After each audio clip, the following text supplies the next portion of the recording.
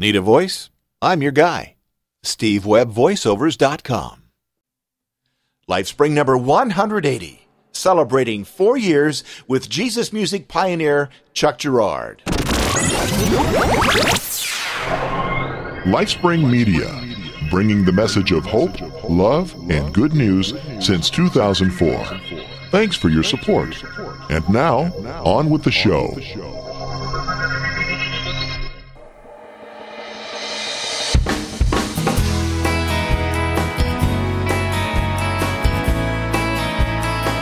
All right. How could that be? Unbelievable. So I'm sitting there a couple of days ago, writing out the show, editing and things like that, and it occurred to me, golly, Miss Molly, this is going to be the 4-year anniversary on this show. If you are listening to this show on November 13th, 2008, it was 4 years ago today that the very first LifeSpring went out. As a matter of fact, I don't think the first show was even called LifeSpring. It came from my little church in Riverside, California, called at the time Calvary Temple, and I think I just said from Calvary Temple, Riverside, California. I don't think it was until show number 2 that I used the title LifeSpring. But be that as it may, we're not going to spend a lot of time reminiscing. We've done that on previous shows. We've done that on previous times, so that's not really what this show is all about. But I guess since this is the first time we've had a 4th anniversary on the LifeSpring show, it's somewhat momentous. I'm really glad that you're there listening. I got to say that. I'm so thankful, but I'll be talking to you about that at the end of the show. And if you looked at your player, whether it's on your computer or your iPod or other MP3 device, you can see that this is going to be a bit of a long show, so I'm not going to spend a lot of time in introduction, other than to say, yes, I think it's pretty appropriate, I guess, that we're talking to Chuck Girard. You know, I've talked to some of the pioneers of the contemporary Christian music scene. I talked to Brian Duncan, as you know, several times. He was there near the beginning. I talked to Scott Wesley Brown. He was there near the beginning. I've talked to others who were there near the beginning, but Chuck Girard was there at ground zero. They didn't even call it contemporary Christian music when he started. It was just called Jesus music. And since, I'm not here to blow my own horn, but I'll just mention that LifeSpring, we're celebrating the 4th year, and LifeSpring was the very first Christian podcast that was not based on repurposed church sermons. If you want to know the whole story, just go to lifespringmedia.com, and you'll see the picture of your host, Steve Webb, who happens to be me, at the top of the page. And just click where it says his story, and you can read all about it. So we don't need to take a lot of time there. But yeah, so 4-year anniversary and the first Christian podcast, and we're talking to really the guy that was there at ground zero, like I said, for Jesus Music, Chuck Girard, and that's what that's all about. Let me just mention real fast, thank you so much to you. If you are a supporter of LifeSpring in terms of giving monthly gifts, that's great. I appreciate it. I really can't do it without you. But I also want to thank CovenantEyes.com accountability software. If you need help in controlling some of the internet surfing urges that plague some people, Covenant Eyes has got a great tool. Check it out at CovenantEyes.com, and you can get 30 days free to check them out if you'll use the promo code LifeSpring.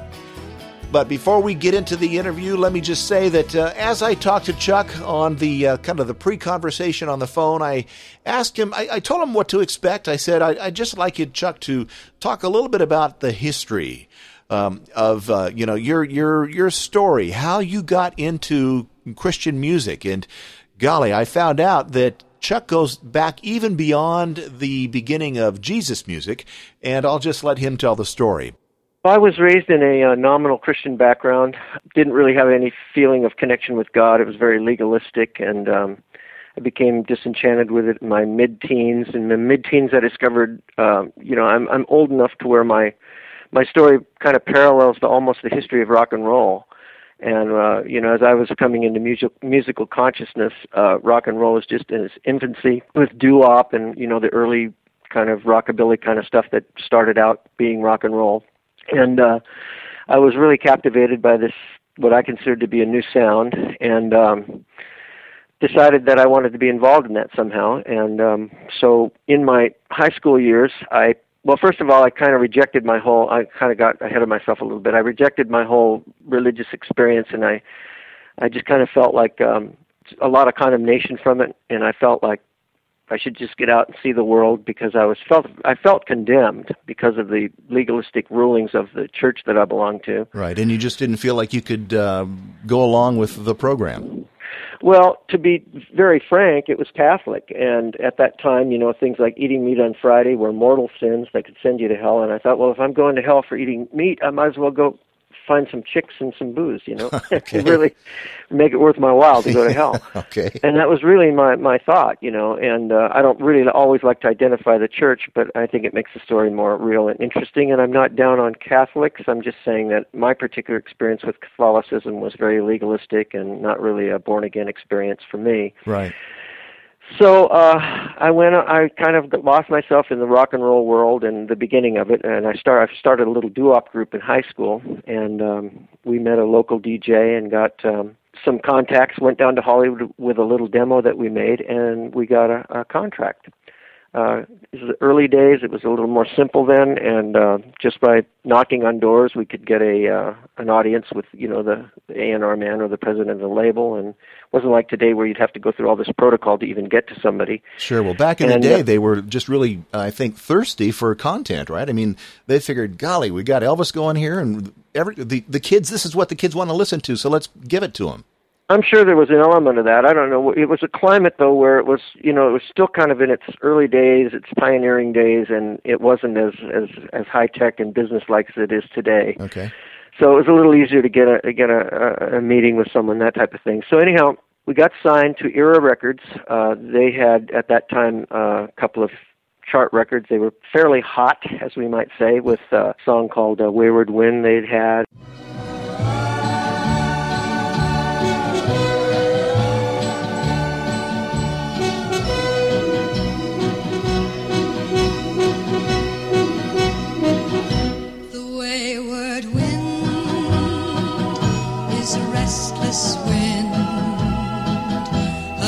Restless wind that yearns to wander, and he was... Donnie Brooks' Mission Bell was out about the same time.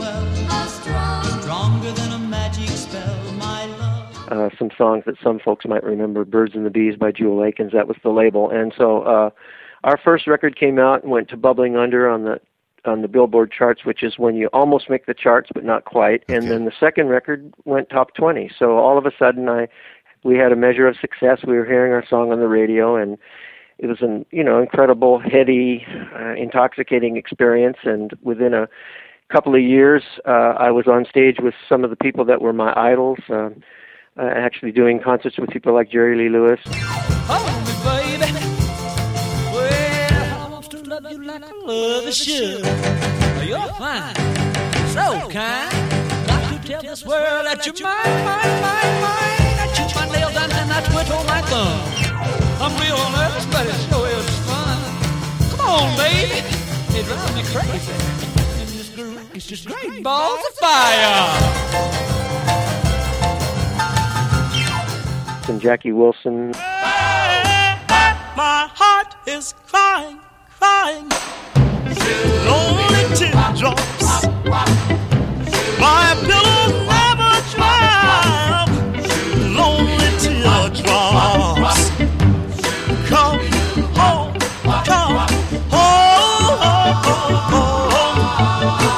just say you will, say you will.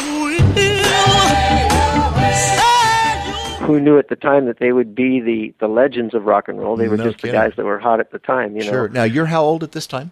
I'm about 19. Okay. 18, 19, something like that. I'm in my senior year of high school. All right. So you're still going to high school at the time? You're still going to school? Yeah, I was. Actually, I barely finished my senior year, still doing some road gigs and all that, but I did finish, and not at the top of my class, but I finished. Okay. That was like the beginning of my, that gives you a little taste of success, which kind of keeps you in the in the loop for quite a while because that doesn't go away very quick. In fact, it stays with you your whole life. You just have a little bit of a success making music, and it's kind of what you want to do the rest of your life. Sure. Now, the first top 20 hit that you had was Sacred, correct? Right.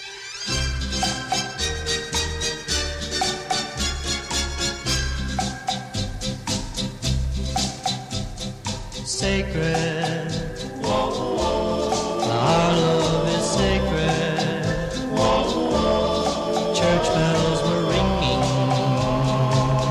on the Sunday we met.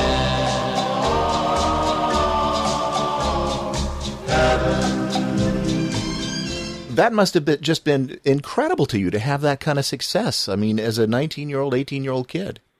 Well, it was, and anybody that says that hearing their record on the radio is not a big deal is really lying. I mean, I don't care how big you are. I think even if you've had 50 hits, the new record comes out and it's on the radio, and it's a fantastic feeling.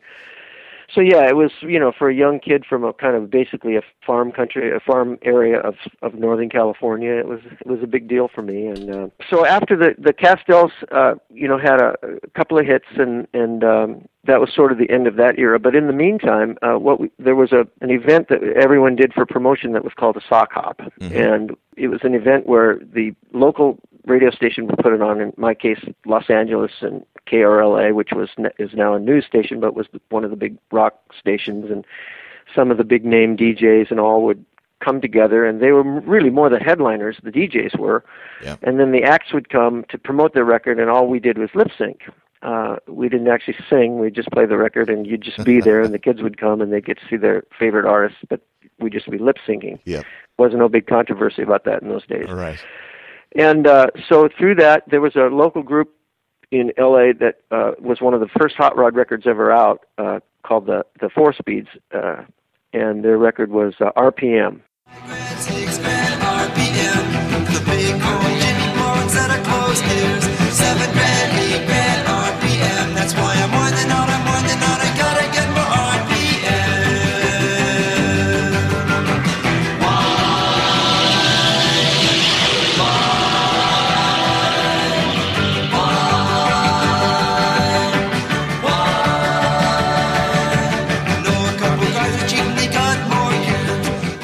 Gary Usher was the leader of that group, and so I met Gary at one of these sock hops, and Gary we just got to talking, and Gary said, well, I'm doing a lot of recording, and I'm looking for singers. Would you want to be a part of the group that does regular session work? And I was a little reticent because I was signed to a label, and I thought it was maybe a breach of contract, so I had my cautions about it, but I wanted to check it out. So I told him, sure, I'd come check it out, and I went couple of sessions. The first session I sang background on a Dick Dale record, and one thing led to another, and Brian Wilson got involved because he was one of Gary's best friends and was a co-writer with Gary on a couple of songs, or Gary was a co-writer with Brian, more accurately, on the song In My Room and a couple of others that appeared on some Beach Boys albums.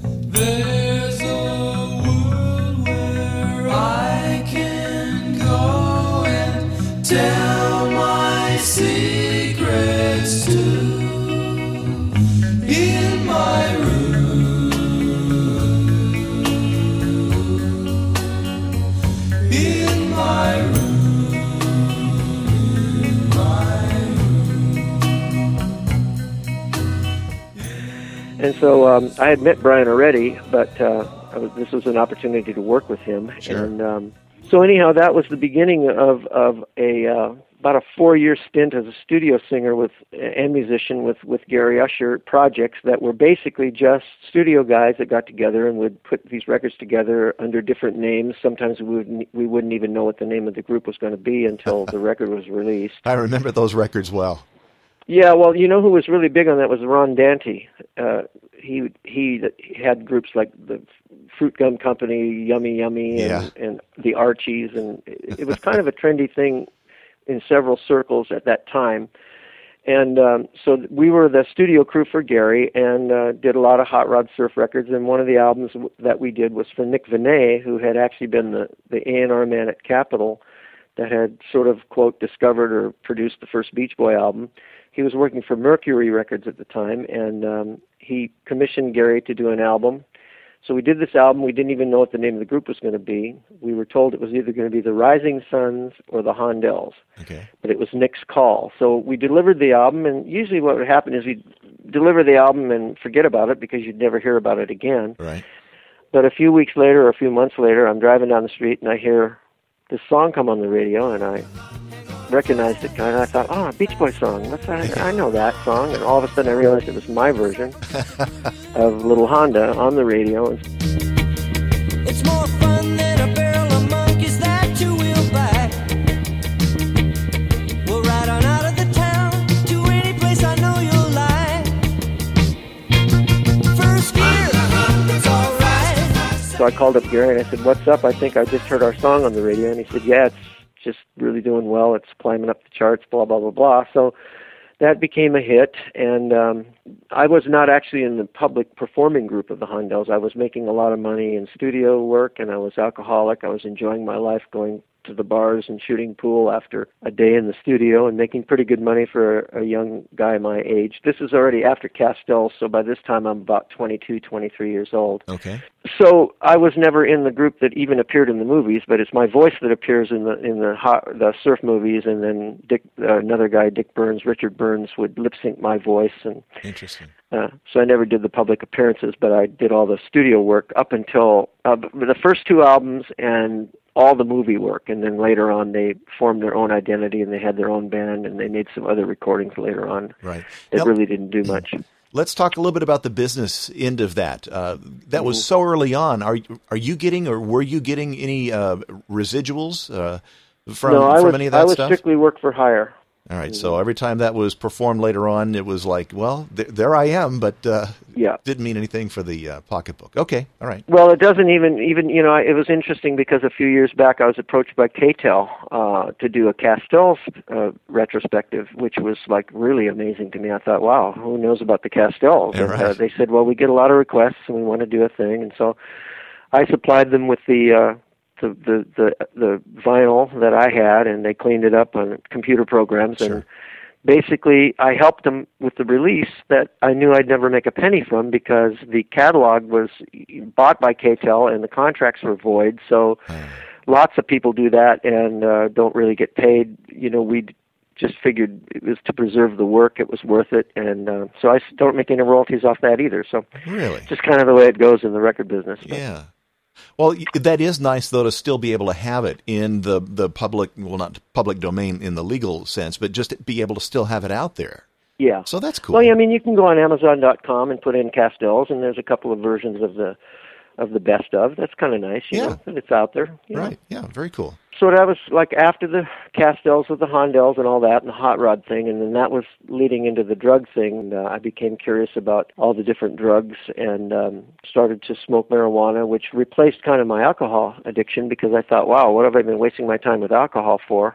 This is even better. Mm-hmm. And then because of the publicity on the hippie movement, I got really curious about the psychedelics, and eventually I scored some LSD, and I took my first LSD trip, and it was everything I had hoped it would be, which was not a good thing. Mm-hmm. And I got totally into it for about 4 years and became one of the real hippies. Over the 4-year period of time, I took about 500 LSD trips.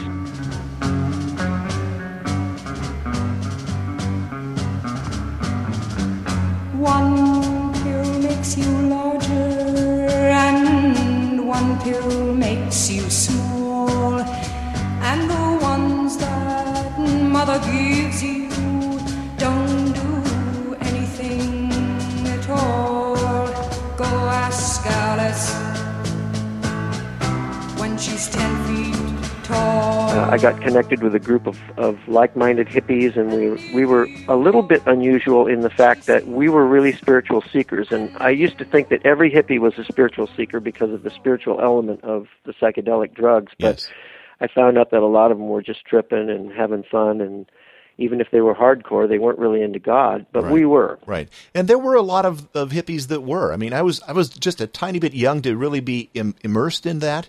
But there were a lot of people talking about, TM and finding God and all this stuff. And so, Well, a lot of them it was trendy, and it brought spirituality to the forefront, but there wasn't, I didn't find in my experience, there were a lot of them that were really serious about actually digging in to find God. Right. I think that is not completely accurate, because those were the people that actually became the element of the Jesus movement, which we'll get into in a minute. Yeah. So probably my perception was wrong, but around me, a lot of people were just thrill seekers, and they'd talk TM and they'd talk Eastern philosophies, because that was what George Harrison was talking about or whatever. Right.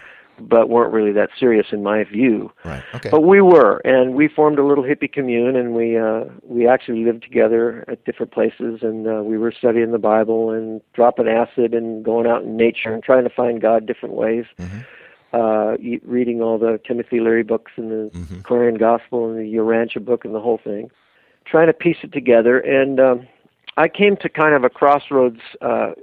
I started out with this philosophy that, I found truth, and truth is in a lot of different philosophies, and if truth is truth, it has to line up. So if I can just get myself into a plane of existence, it wasn't through taking more drugs, I didn't feel that, but I felt like if I could get myself spiritually refined enough to kind of look at everything from a kind of a perspective where I could look down on it all and see the harmony of it, that I could see the harmony in all truth. Okay. Well, that works quite a ways. Every religion will agree that it's better to love your brother than kill him, for instance. But when it came to Jesus, there was this huge stumbling block. Yep. And I saw the difference of opinion about who Jesus was in these different religions that were too widely disparate, too widely separated to actually ever have harmony. You can't have harmony with the Christian religion that says Jesus is God and the second person of the Holy Trinity, with another religion that says Jesus isn't divine, he was just a wise man for his era, whatever, Right, right. So I had to deal with Jesus, and I think it's interesting that so often in the Bible Jesus calls himself the rock of offense, and I come to divide, not to, different things. Well, that's exactly what happened with me. Right. So I started to eliminate as best I could the philosophies that didn't answer the deepest and inner questions. I still, because of my Catholic background, I had a lot of fear of hell, the doctrines of hell, and I didn't even know if God was a person yet, but for sure. But I kind of felt like if there's a hell, I don't want to wake up and find I'm there just because I believe there wasn't one, So as I was beginning to read the Bible, I ran across, didn't even know what a promise was, but it was the simple little statement in Matthew that says, if you seek, you will find. Mm-hmm. If you knock, the door will be opened unto you. And I thought, okay, that makes sense. And I kind of made this deal with God. I said, okay, if you're truly there, you're personal, and you're honest, all the good things that I'm told you are, then if I do everything I can to find out who you are and define you, then if I can't find you, it's your problem, not mine. Uh-huh. So as I continued to press into these different philosophies and religions, one by one, they didn't really answer those questions about hell and future. And the biggest difference that I saw between Christianity and the other religions were that the other religions were working towards some sort of a goal where you worked by steps, almost like a video game, and conquered the levels. Yeah. Where Christianity was saying you need to just release it all and surrender to Jesus. Well, I didn't really know the gospel yet, but that was sort of a revelation I had later when I did hear the gospel. Mm-hmm. So anyhow, reading the Bible, blah, blah, the whole thing, eliminating it all, and becoming what I'd call mostly Christian toward the end of the quest. If in the late 1960s, around 1969, just before we got born again, and I was born again in February of 70, if you just asked me in like December of 69, what's your religion? I'd say, well, mostly Christian. Well, you can't be mostly Christian, Yeah. but being mostly a human. Right. And but that was my idea, was that, I'm leaning toward Christianity and I'm not quite there. And so then we started to hear, by this time now, we'd gone through several nomadic transitions. We had moved to Hawaii for a while. We thought it was going to be the New Jerusalem, and then one of my friends moved to Salt Lake City. Jay Truax, who later on became the bass player in Love Song. Yep. He formed a band there that became very popular, and I went to Salt Lake and lived there for a year. But we wound up back in Laguna Beach, and we were a kind of a interesting breed of hippies. We were hippies with a little bit of money because we could put bands together. There was about 8 to 10 people in this communal living situation, all musicians, and we'd put these bands together and work in nightclubs. So we were bringing home paychecks, and we lived actually pretty well up on the hillside in South Laguna Beach, overlooking the ocean. were doing okay from that standpoint, but we were very miserable at the same time. We were kind of at the end of this whole drug quest. By this time, too, I'd faced a couple of arrests, and I was actually facing trial in Las Vegas, Nevada. All this is pressing in on me, and it's God's hand on me, kind of pressing me to make this final step. Sure. So we're living in this kind of idyllic situation on the hill in South Laguna Beach overlooking the ocean, but we're miserable and wondering what the next step is. And all of a sudden we start to hear about this place called Calvary Chapel. Well, it's not known yet. It's not like a popular or famous church yet. It's just a bunch of hippies pick up a hitchhiker along Pacific Coast Highway, and they start talking about Calvary Chapel. Have you guys heard about Calvary Chapel, man? That's our church. Hippies are getting saved there. God's moving. This was even before the tent, probably. Oh, way before the tent. Yeah. This was in the little chapel in Greenville and Sunflower. So Okay, yeah. in Santa Ana. So, we better check this out. So the first thing we did, we started to hear about Calvary, and then one of the main ways that we got really connected was we were having a stone Bible study one night in Laguna Beach, and we got into this big hassle. We were reading in the New Testament, and we came across the doctrine of speaking in tongues. Can you imagine that being controversial? And it started this argument, and we couldn't, I'd had some experiences with kind of rambling in tongues during being stoned and playing music, and it had created evil feelings, and I didn't think it was a good thing, and I wondered why it was even in the Bible. So it created this big question, and we decided, there's a bunch of Christians down in Newport Beach that live in this motel that's kind of a Christian commune. Let's go down and ask them about this. So we drove the 15 miles down to Newport Beach from Laguna, and what there was this was a motel complex, one of those one-story kind of L-shaped things, Yeah. called the Blue Top was its nickname because it had a blue roof. We knew that there were hippies that were Christians that lived there, and so we went up to unit number 1, I think, or whatever it was, the closest one when we parked the car, and we knocked on the door, and these hippies answered the door, and I like to imagine the scenario. It was about 7 o'clock at night, so they probably just finished their meal, and they're having evening prayer. Lord, send more lost souls like ourselves that we might witness, and then the door knocks, and you knock on the door, and here's 5 stoned hippies with a Bible in their hand asking them about tongues. So that's kind of surrealistic right there.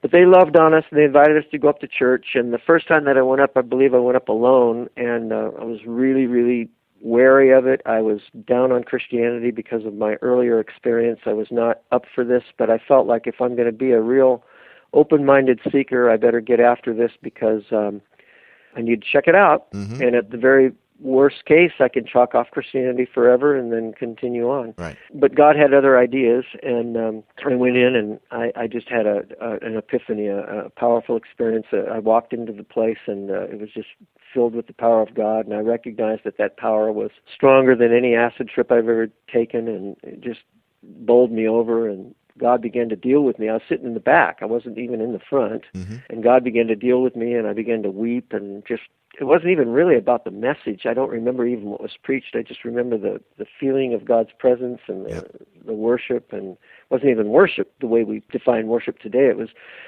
basically just a bunch of hippie kids getting up on a stool singing their songs, and it was all deeply affecting me, and God was just totally reaming me, inside and out. Sure. And so I kind of, that was, I believe, probably my moment of when I became born again, although I didn't go to the front that night to do any kind of altar call response, but I just sort of made a deal again with God, and I said, well, this is pretty heavy. I got to deal with this.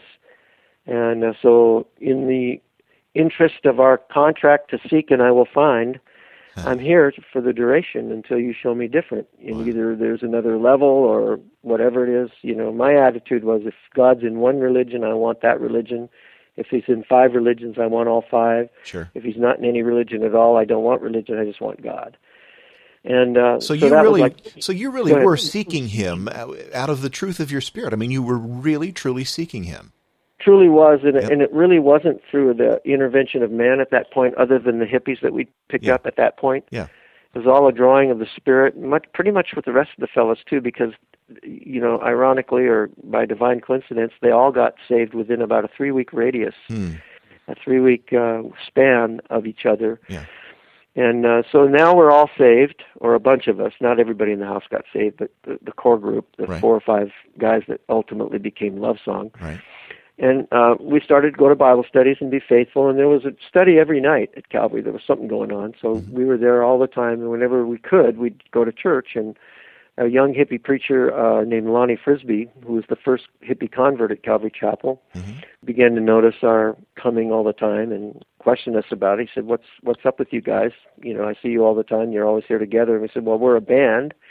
And he said, oh, well, what kind of music do you play? And we said, well, we're rock and roll guys, but we've written these songs about Jesus. And he said, well, let's hear them. So we went out, got our guitars, brought them in, and played some of the songs that we'd written that we were actually singing in nightclubs. And the star was blue, and he gave me his assurance. I then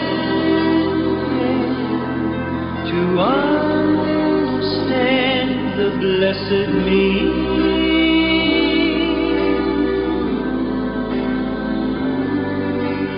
Oh, Creator, you're perfect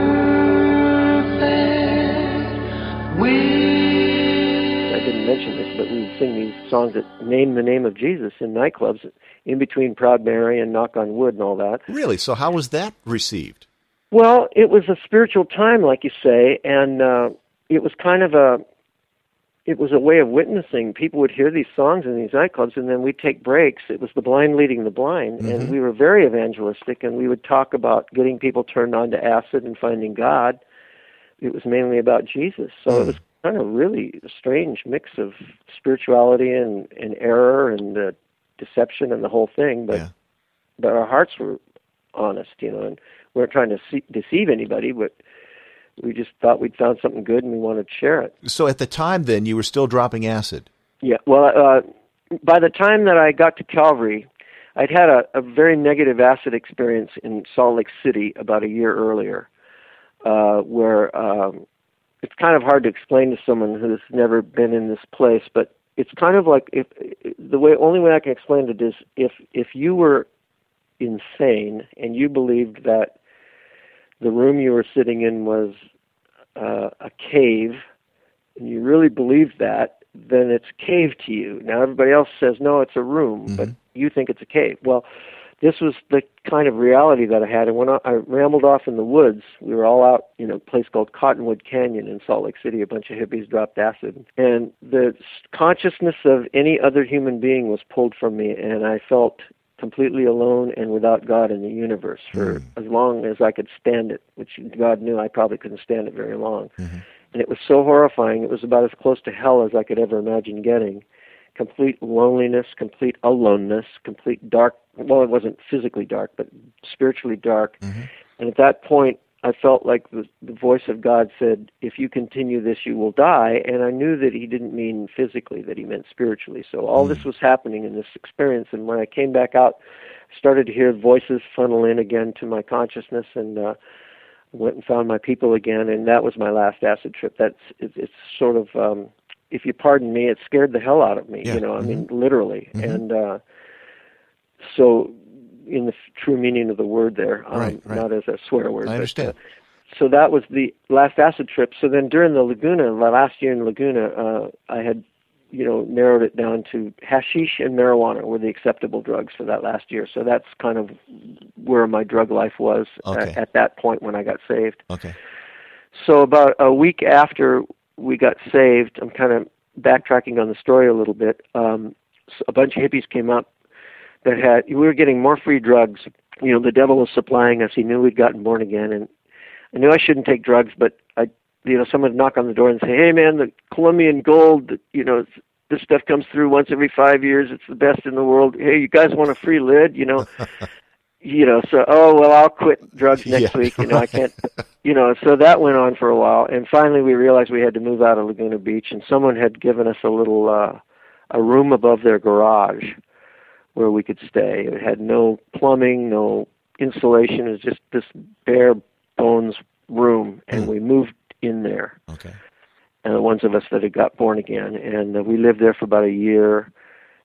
maybe not quite a year, maybe 6 months, and then another family in the church said that they wanted to be our surrogate mom and dad, and they brought us into their home, and they kind of supported us for a year while we got on our feet. So where was this? Costa Mesa, California. Mesa. Okay. Mm-hmm. Yeah. Dean and Jean Gilbert, bless their hearts. And back to this kind of the chronology of the story now. So Lonnie, he hears our music, and he really thinks it's great, and he wants Pastor Chuck to hear it. So he sets up a meeting, and we meet with Chuck, and we play the songs, and Chuck resonates. He thinks this is fantastic as well. And he says, well, why don't you guys come and do the music at Lonnie's Bible study? We haven't said Chuck's full name yet. This is Chuck Smith. Oh, Smith, yeah. Yeah, Chuck Smith. Great guy. Love Chuck. Yeah, the pastor still today of Calvary Chapel, yes. What many refer to as Big Calvary. Yeah. And he suggests that we play, he invited us to play at Lonnie's Monday night Bible study. So we started to play at this Bible study. Now you have a preacher that looks like Jesus, which Lonnie did, and a band that looks like Crosby, Stills, and Nash or something. Right. And the floodgates opened. The word got out in the hippie community that there was this cool Bible study, and it was God's time too. And the floodgates opened, and the church grew from a couple of hundred in the little chapel to about 2,000 in 4 months' time. Mm.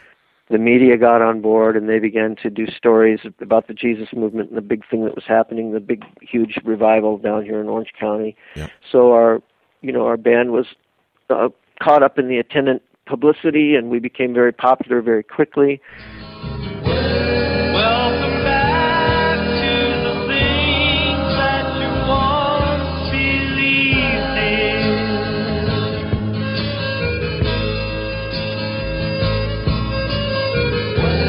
Welcome back, what you knew was right from the start.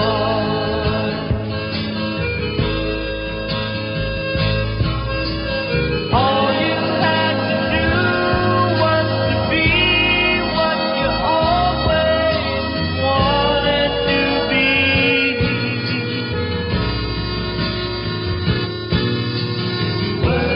Welcome back to the love that is in your heart. And the church was swelling so fast that's when the tent was put up, because Chuck we couldn't accommodate the people in the little chapel, and Right. I think the tent held 1,000. I don't know if you were ever there. 1,000 or 1,500, and we started to meet in the tent till they built the big sanctuary, and that was the beginning of what I call the Jesus movement. And then the next big event for us was Expo 72, which was a gathering of, some people will number it up to 1 million Christians over the 4-day period in Dallas, Texas. And on a Friday night in the Cotton Bowl, we sang for about 100,000 people, and we sang Lend an Ear to a Love Song. Lend an ear to a love song. Ooh, a love song. Let it take you, let it start.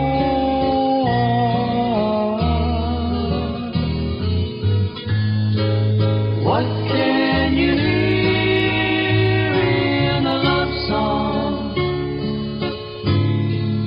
If you can feel it, then you're feeling from the heart. Right after we sang, Billy Graham got up and spoke. Now, I didn't think too much of that, other than I knew who Billy Graham was, and that was awesome for me. But Right.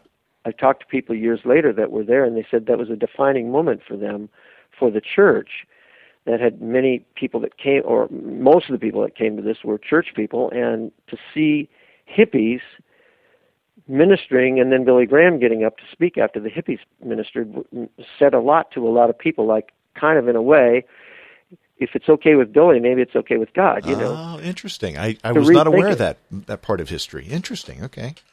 Yeah, because up to that point, there was a great deal of suspicion, Sure. more about our look I think, than our music, but combined. And so people are going like, if they cleaned you up on the inside, if God cleaned you up on the inside, why doesn't he clean you up on the outside? And, right. Well, even at that time, I think Billy was beginning to grow his hair even a little bit longer. I remember being at one of my friend's house, and one of the Billy Graham things was on television, and I remember the mother saying, "Can you believe how long he's letting his hair get?" And so, yeah, right. See, I'm not aware of that because I wasn't coming from the church side of things, but I can totally see that. Yeah. Freaking out. No kidding, she was. Billy Graham's becoming hip again. So anyhow, that was like that was kind of, then from there on, we got invited to play other places and expanded out and started our traveling ministry. We were only together for about 3 years. Mm-hmm. We came to the end of that. It was such a ride, and it was so phenomenal, the skyrocketing success of the whole thing. The album came out with no real promotion or publicity and just sold through the roof. And yep. So the whole thing was really on the fast track. Now, and, was the album the first one on the Maranatha label? No, we never were on the Maranatha label. Oh, you weren't?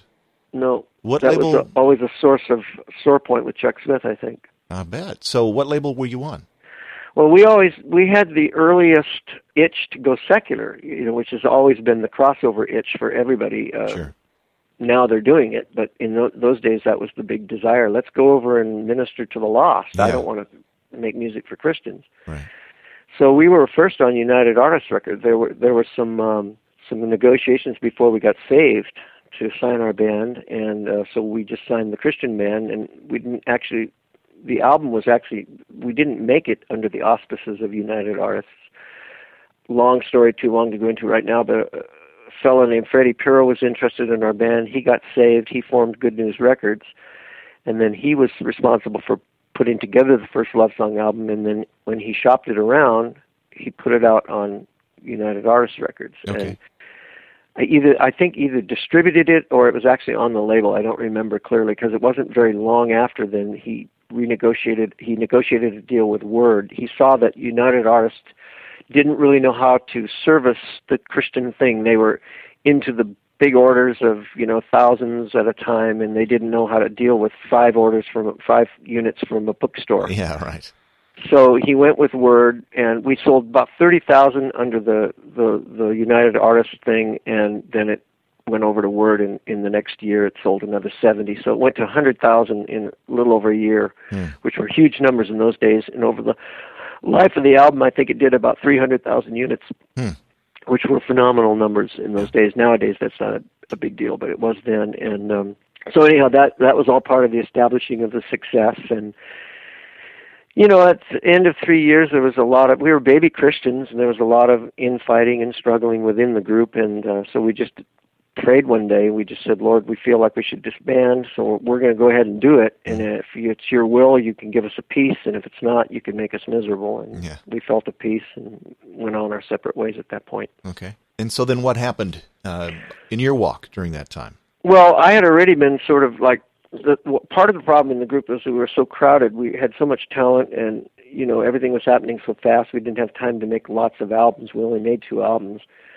And in those days, vinyl, you were limited. You had a certain amount of space you could put on the vinyl, maybe 10 songs. And so I felt like, gee, I'm writing all this music. So I started a solo project, but it wasn't in my idea at that time to break away from the group. It's just I'll have an extra outlet, and I can work out the solo album and put out a solo album and still do the group thing. Mm-hmm. But then the group disbanded, so the solo project came out in 1975, and Sometimes Hallelujah was on there.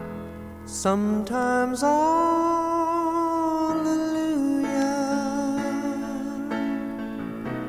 sometimes praise the Lord, sometimes gently singing, our hearts in one accord. Oh, let us lift our voices, look toward the sky and start to sing.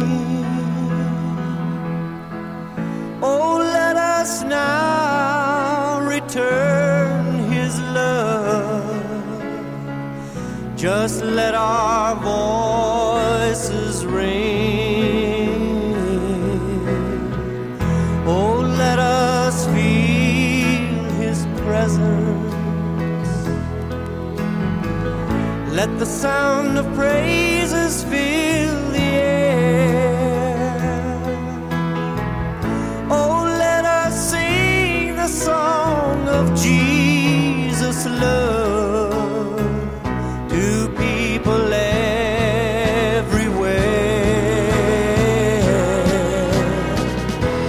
Sometimes hallelujah,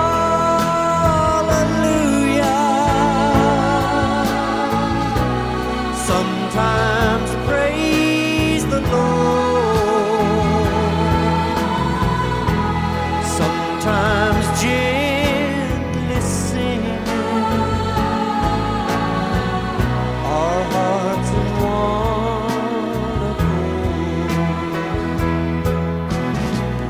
Oh, let our joy be unconfined.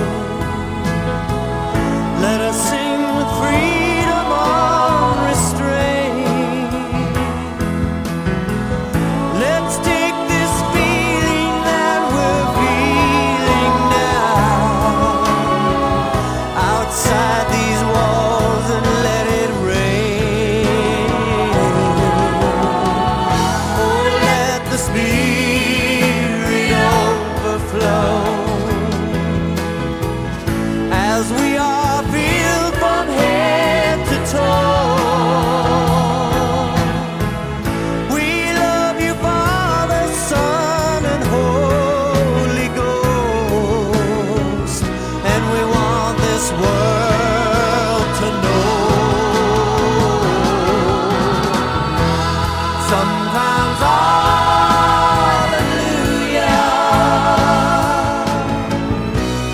sometimes praise the Lord,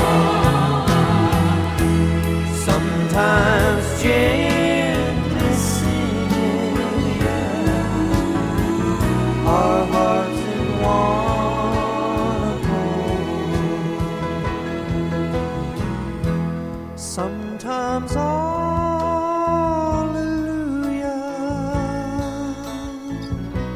sometimes praise the Lord, sometimes gently singing our hearts in one accord.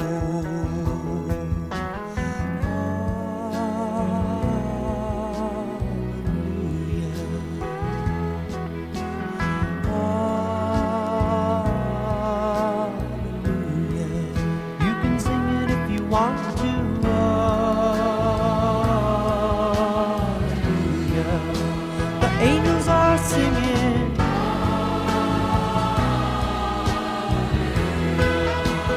Heaven is rejoicing.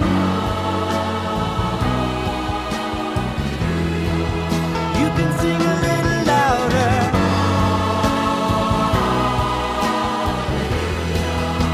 The angels are singing.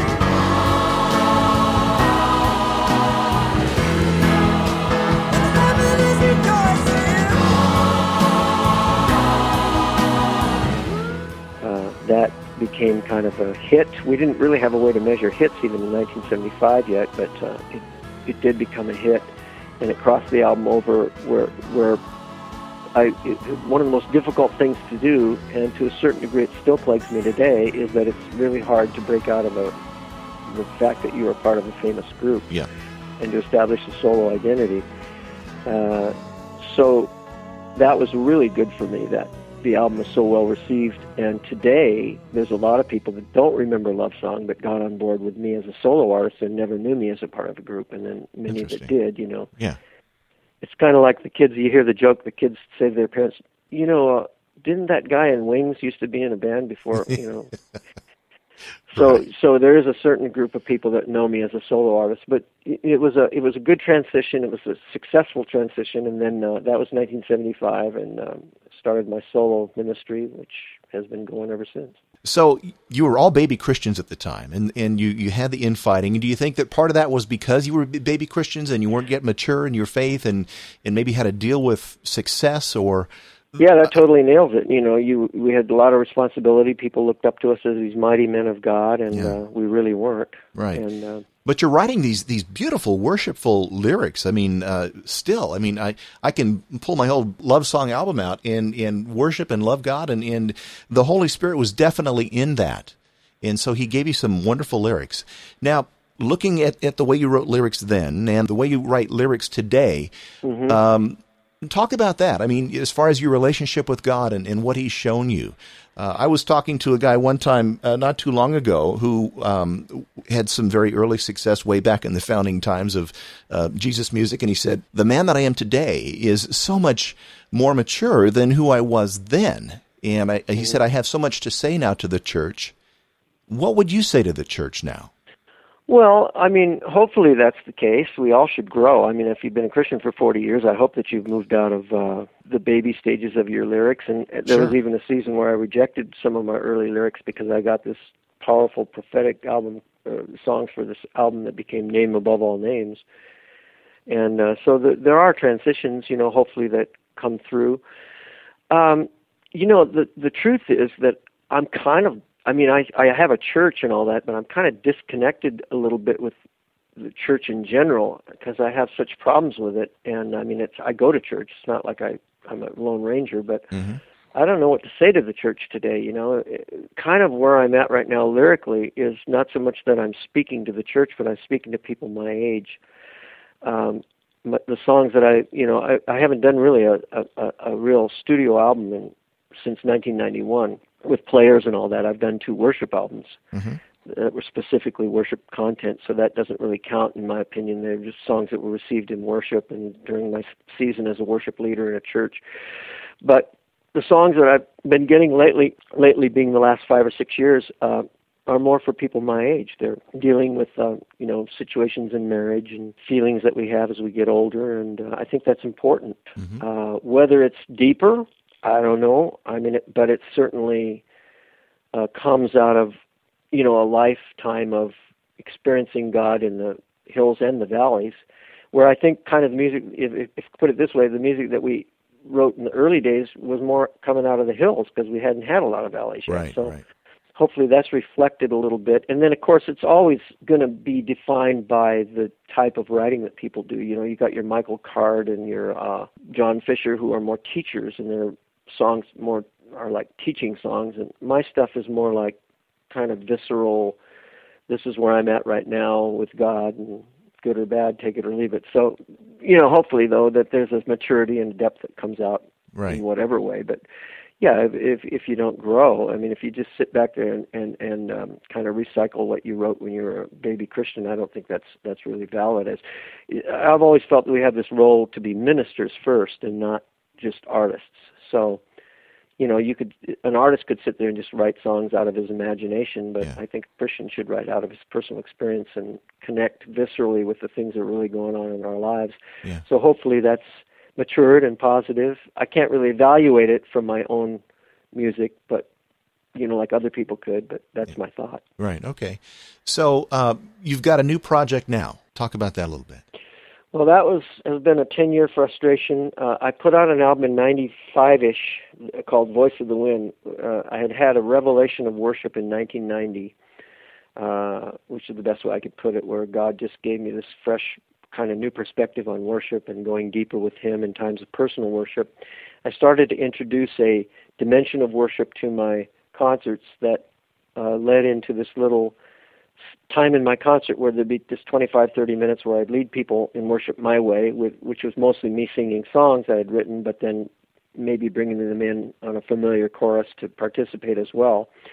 And I thought this would be a great record, but how do I make it? I don't want to go into the studio and stare at the walls and try to pretend that it's, connecting in the same way that you would if you were leading people in worship. So I came up with the idea of recording the original content live and then taking it back in the studio and embellishing it. Well, that's always a dicey proposition because you can make an album where everything sounds glued on, But I think that we really, through prayer and picking the right people and getting everything together correctly, succeeded in making an album that, the way I would describe it, that would bring you into a place of connection with God in a very deep and spiritual way, but still be a really good album to listen to musically. Talk to me.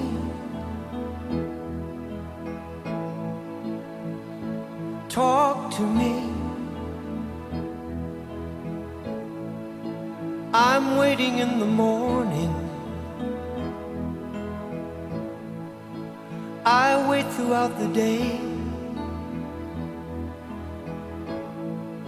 How sweet it is for me to hear all the things you have to say.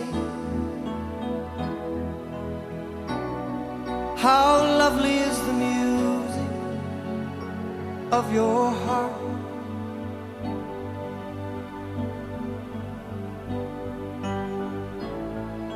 Talk to me, my love.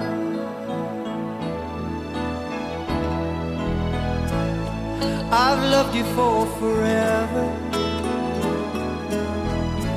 and forever I will be the one who will always love you. And when you are with me,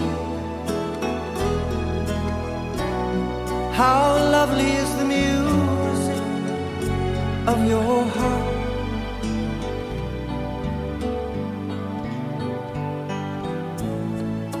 Talk to me, my love.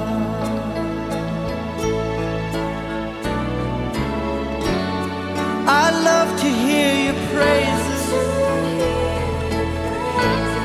I love to hear you praise. I long to hold you in my arms at night and dry your tears away. So talk to me. Talk to me. Talk to me, my love.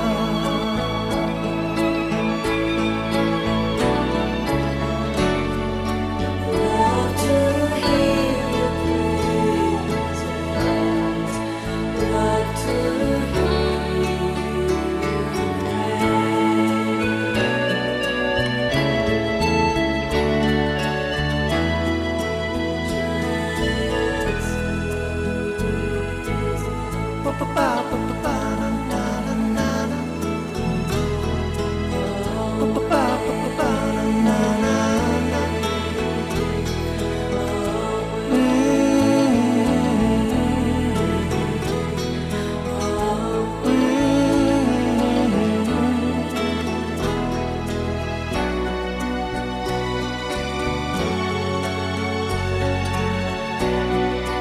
Sing to me, sing to me, sing to me, my love,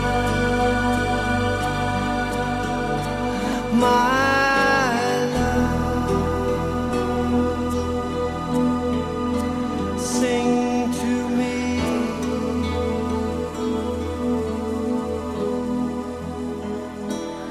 my love.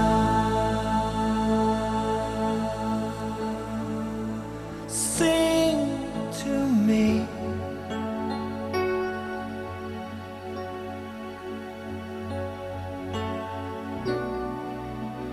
Open up your heart and sing to me. So anyhow, that became Voice of the Wind, which was very successful and kind of turned my ministry around in a lot of different ways and made people kind of like really enjoy more the idea that I was coming to town. Oh yeah, we like Voice of the Wind. Let's have some of that, you know. Cool.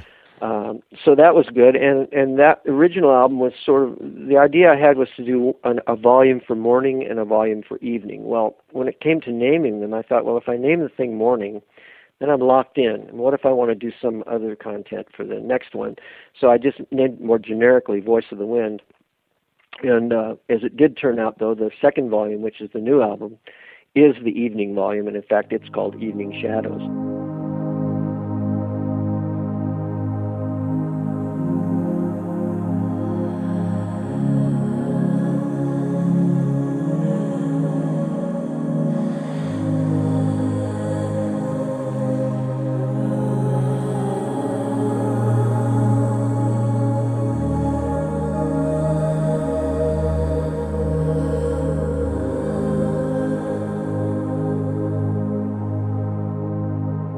As evening shadows mark the end of day,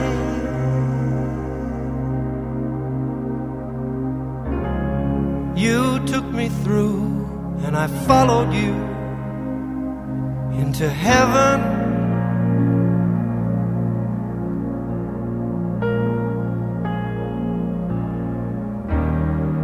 And I don't know why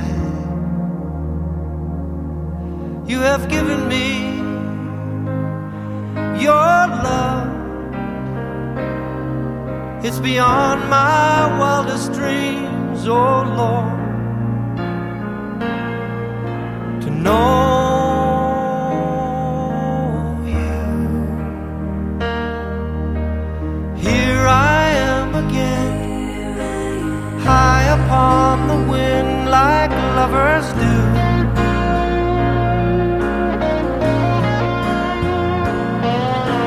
Here I am again, drifting on the wind like lovers do.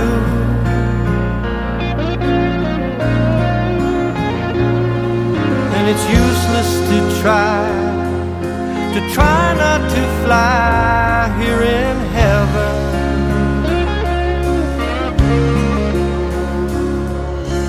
Here I am again, drifting on the wind like lovers do.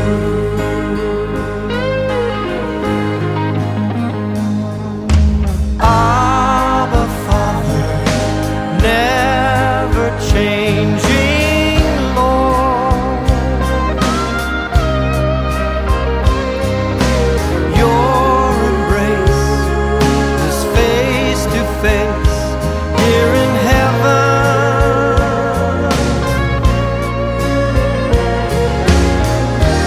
And I'll never know, at least I'll never understand why you've given me your hand, your name, your grace, and your love.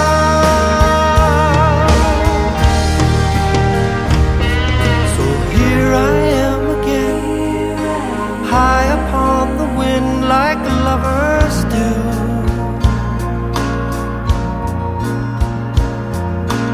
Here I am again, drifting on the wind like lovers do. And it's useless to try not to fly here in heaven. Here I am again, drifting on the wind like lovers do.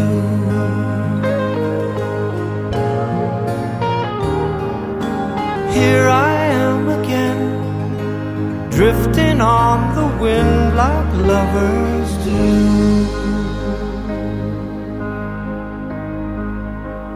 Drifting on the wind,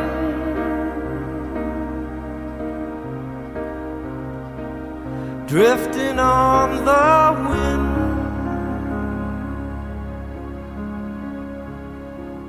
drifting on the wind.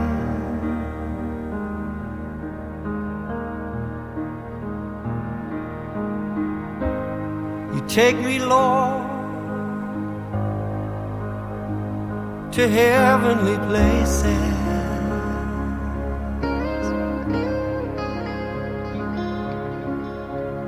I sit at your feet and I worship you, Lord. I sit at your feet.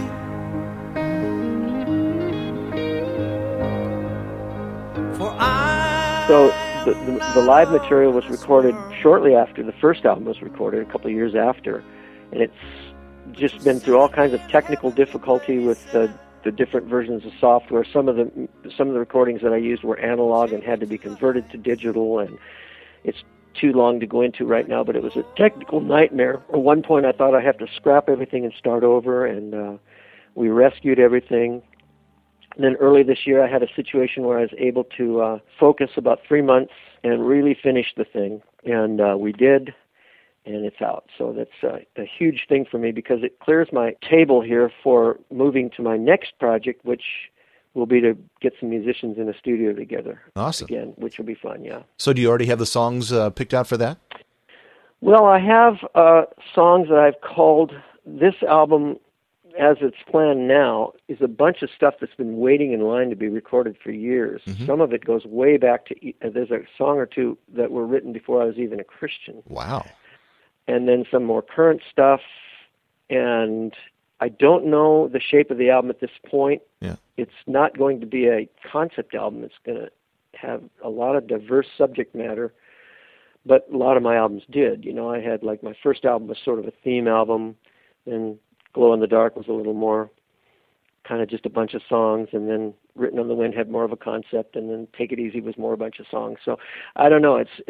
I don't know the actual shape of it yet, and I'll have to, still, even though you can, it's not a really good idea to do more than about 12 songs on a CD. Even for me, if I love an artist, I get kind of bored. 12 songs is enough. So it may be that I'll have the ability to take it in a couple of different directions. But for right now, it's going to be, if I was to describe it, it'll be an album with varying lyric content that isn't particularly cohesive, but doesn't have to be, but will be more tied together because I'll pull the songs together musically. And really excited about the possibility of where I can go with all the new technology and the different kinds of approach to the way we record today to make a really kind of a cool, different album for me that's still enough like, I can't get away from who I am, and Right. I don't want to. Yeah, awesome. So let's not skip too far ahead, though, because we do want to talk, we want to let people know where they can get your new album, which is called, again, Evening Shadows. Current places to get the album will be iTunes and many, many digital delivery sites. And then we just got ourselves on Amazon.com. That's also on Amazon.com as MP3 downloads. Mm-hmm. So iTunes, Amazon.com, other digital delivery. We are just making a deal with a distribution company now for store distribution. So it will be available in stores, but probably only through ordering it. Mm-hmm. You'll have to go in and say, I want Chuck Girard's new album, and they'll look it up and go, oh, yeah, we can get that. Okay. Or directly from our website. Which is, this is the coolest thing. Now, this is amazing. You have been on the internet so long that you have chuck.org. I do.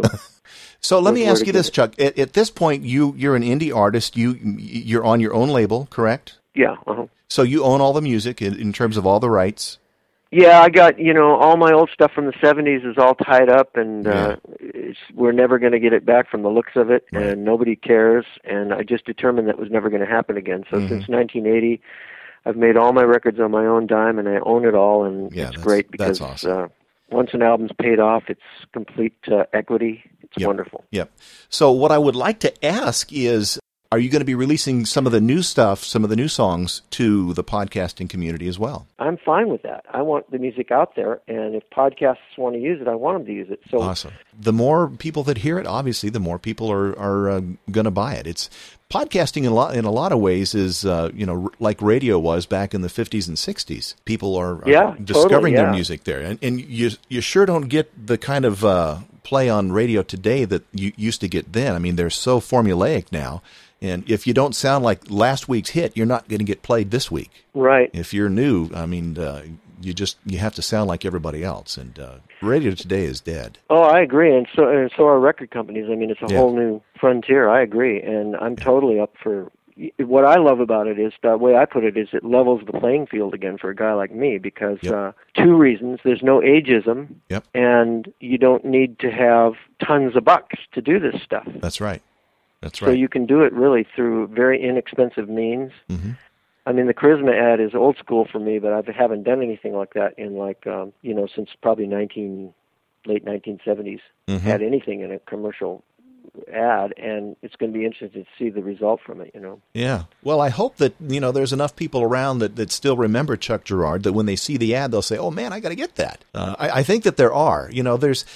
I'm just a little bit younger than you, but there's a lot of us around that still remember, and that's why we're doing this show right now, Chuck, because there's a lot of people that still remember and that still love the music, and they want to know, they're interested, as to what, you and Brian and Phil Keggy and some of these other guys are still doing, Right. And so, that's why we're doing this. And good music is good music, no matter if it's, done by an artist that's, 50 or 60 years old or, some young kid at 16.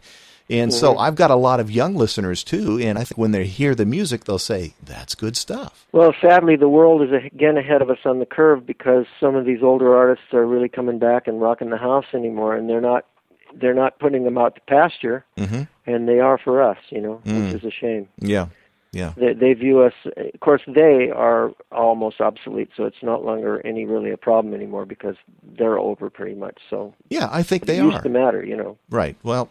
now you're able to come directly to the listener. There's not the middleman. I mean, because I'm certainly not a middleman. I'm a listener. I'm a fan. I've been doing this now for 4 years, but man, it's. You know who you sound like over the phone? Leo Laporte. Oh, that's funny that you'd say that. He has a great radio voice. Yes. Well, thank you. I know Leo's got a great voice, so I consider that a compliment. Leo and I actually had a conversation about 2 weeks ago. Wow. We were at a expo for podcasters in Las Vegas, and I've met Leo a couple of times. I've been on his radio show once or twice, and he's quite a guy. And it's actually. He's knowledgeable guy. He very much is. And it's actually because of his radio show that I found out about podcasting. It was early on. It was September of 2004. I was listening to his show, and he was talking to this guy about this new technology, and the guy that he was talking to used to be on MTV, and guy's name was Adam Curry, and Adam is one of the guys that... Sure. Okay, so Adam is one of the guys that invented podcasting. And so, I wasn't even thinking about doing anything like that, but back in the late 70s, I worked for a radio station, a Christian radio station. I wasn't on the air. I was, just selling spots. But I always kind of had that in my blood. I only did that for a couple of years because it really didn't pay here in this market where I'm at. And so anyway, I heard this interview, and at the same time, I had been asking God if there was more that I could do for him. He'd been so good to me. He's been so merciful to me. And my day job is one that doesn't really engage my brain. And so a lot of times when I'm doing my job, I'm worshiping God. And I was having this one morning of worship with God at work, and I said, Lord, what more can I do for you? I'm kind of the tech guy at my church. I'm the guy that puts the lyrics up on the screen for people, and I do, some computer graphics and stuff like that. And he just came back to me almost audibly. He said, proclaim my name. And I thought, what do you mean, Lord? Proclaim my name. And he just, again, repeated, proclaim my name. And so I thought that he was talking to me about doing more with my church, with my graphics, with my computer graphics. And so I went home that night, and I'm starting to work and trying to, do something that just shows the glory of God, and nothing was really coming together. Well, right after that is when I heard that Leo Laporte radio show with Adam Curry. And then about a week later, I'm on a camping trip, a Cub Scout camping trip with my youngest boy. We're in Joshua Tree in the desert, and God wakes me up at 2:30 in the morning. And he begins to fill my mind with ideas for this show, for podcasting. And like I said, nobody else was doing a podcast, a Christian podcast, other than just sermons. And God said, listen, I want to be a part of this brand new medium. The very first mass medium was the printing press. And the first thing done there was the Gutenberg Bible, and God said to me, I want to be a part of this as well. And so he began to fill my mind with ideas for this podcast.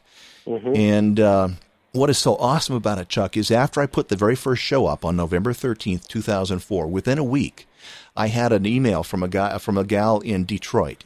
And I won't go into the whole email, but God used that show to bring her back to himself. She had been a Christian, had fallen away, didn't have anything to do with him.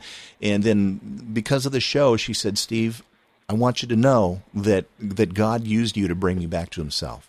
And then I got another email from a guy in Denmark, and he said, Steve, how do I know what's right? He says, I'm reading the Quran, I'm reading the Bible. How do I know what's right? And so I spent the next 2 or 3 shows talking about why we believe that the Bible is truth. And I get emails from people from all over the world. And this is just such an amazing, amazing ministry that God has, given some guy. I'm in Riverside, California. And, I've lived the life that, I wasn't brought up in a Christian home, but I became a Christian at 17. And there was a time where I fell away. I wanted to do my own thing. I ended up getting a divorce. And man, when a Christian gets divorced, I just felt like God was never, ever going to be able to use me again. But he's restored me, and he's, given me this. And so, when somebody talks to me about God's grace and God's faithfulness and God's forgiveness, I'm right there. And so, right on. Yeah. So God is good. Amen. Say, Chuck, thank you so much for spending time with us on the show, for being a part of LifeSpring, and for sharing your story. Thanks, Steve. It's really been a pleasure to reminisce with you, and I hope that people enjoy this and will benefit from it, from hearing some things about God maybe they didn't know. Yeah. And the best place to find you then is at chuckgerard.com or .org? ChuckGerard.com or Chuck.org, but we're encouraging people to go to ChuckGerard.com, and we're starting to develop the website a little bit and get up some more current notices on things that are happening and stay a little more current. So awesome. All things Chuck at ChuckGerard.com. All things Chuck. Awesome. Thank you, Chuck. And so, Chuck, I want to thank you again for being on the LifeSpring Show. God bless you, my brother. I hope that the new project does well. Guys, check it out at chuckgerard.com or chuck.org. It is available at lifespringmedia.com. Just go to lifespringmedia.com and click on the LifeSpring store, and you'll see that I've got Chuck's new CD for sale right there. Can you believe that URL? That is absolutely amazing. Chuck.org. Man, I wish I could have steve.com or steve.org. Hey, those of you that have been around for a while know that Carmen Tyler is a friend of mine. She's been a friend of the podcast for a long time now. She's a podcaster herself. She's a former Miss Louisiana. She's a singer. She's an actress. She is one talented lady. Well, listen to this.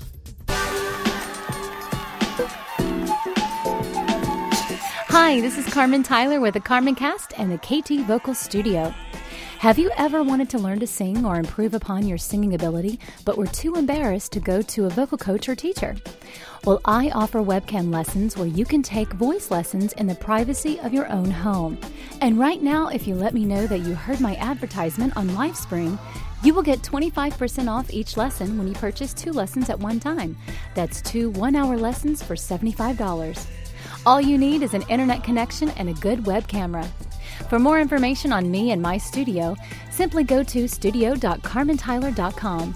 That's studio.carmentyler.com, or leave me a message at 206-337-1578. As I said, Carmen is a friend of mine, and I have to tell you from personal experience that Carmen is one of the nicest people you'll ever want to meet. So if you want some help with your singing, take her up on that offer. It's a great deal. And before we get out of here, I just want to, again, thank CovenantEyes.com for their sponsorship of the show. They've been with the show for several months now. And I really want to encourage you, if you struggle with some of the temptations that are out there on the internet, Covenant Eyes can really be an ally to you. So check them out at CovenantEyes.com. And when you use the promo code LifeSpring, you'll get a free 30-day trial. Try before you buy. That's a great way to do business. And now, since I've kept you here for quite a long time, I'll let you get out of here. But before I do, I just want to say thank you so much for your support. Thank you for being there. And thanks most of all to God. These 4 years have been the most eventful of my life. They've brought me more changes, and they've brought me more friends than I could ever imagine. You truly are a part of my extended family, and words cannot express how much it means to me that you're there. So thank you so very much for listening to the show and for listening to the other shows. If you don't listen to the other LifeSpring shows, I encourage you to check them out. We've got some good shows. I just finished up the video series with Stryper's Kenny Metcalf over at lifespring.tv. Check those out. LifeSpring Hymn Stories, LifeSpring's In Touch with God's Character, the LifeSpring Weekend Music Show, and on and on and on. These have been an unbelievable 4 years. Man, it wouldn't have happened without you. So again, thank you from the bottom of my heart. Hey, I'd love to hear from you. You can email me at steve.lifespring@gmail.com, or you can call in toll-free at 877-433-9091. So until next time, may God bless you richly. I'm Steve Webb. Your business, my voice. SteveWebbVoiceovers.com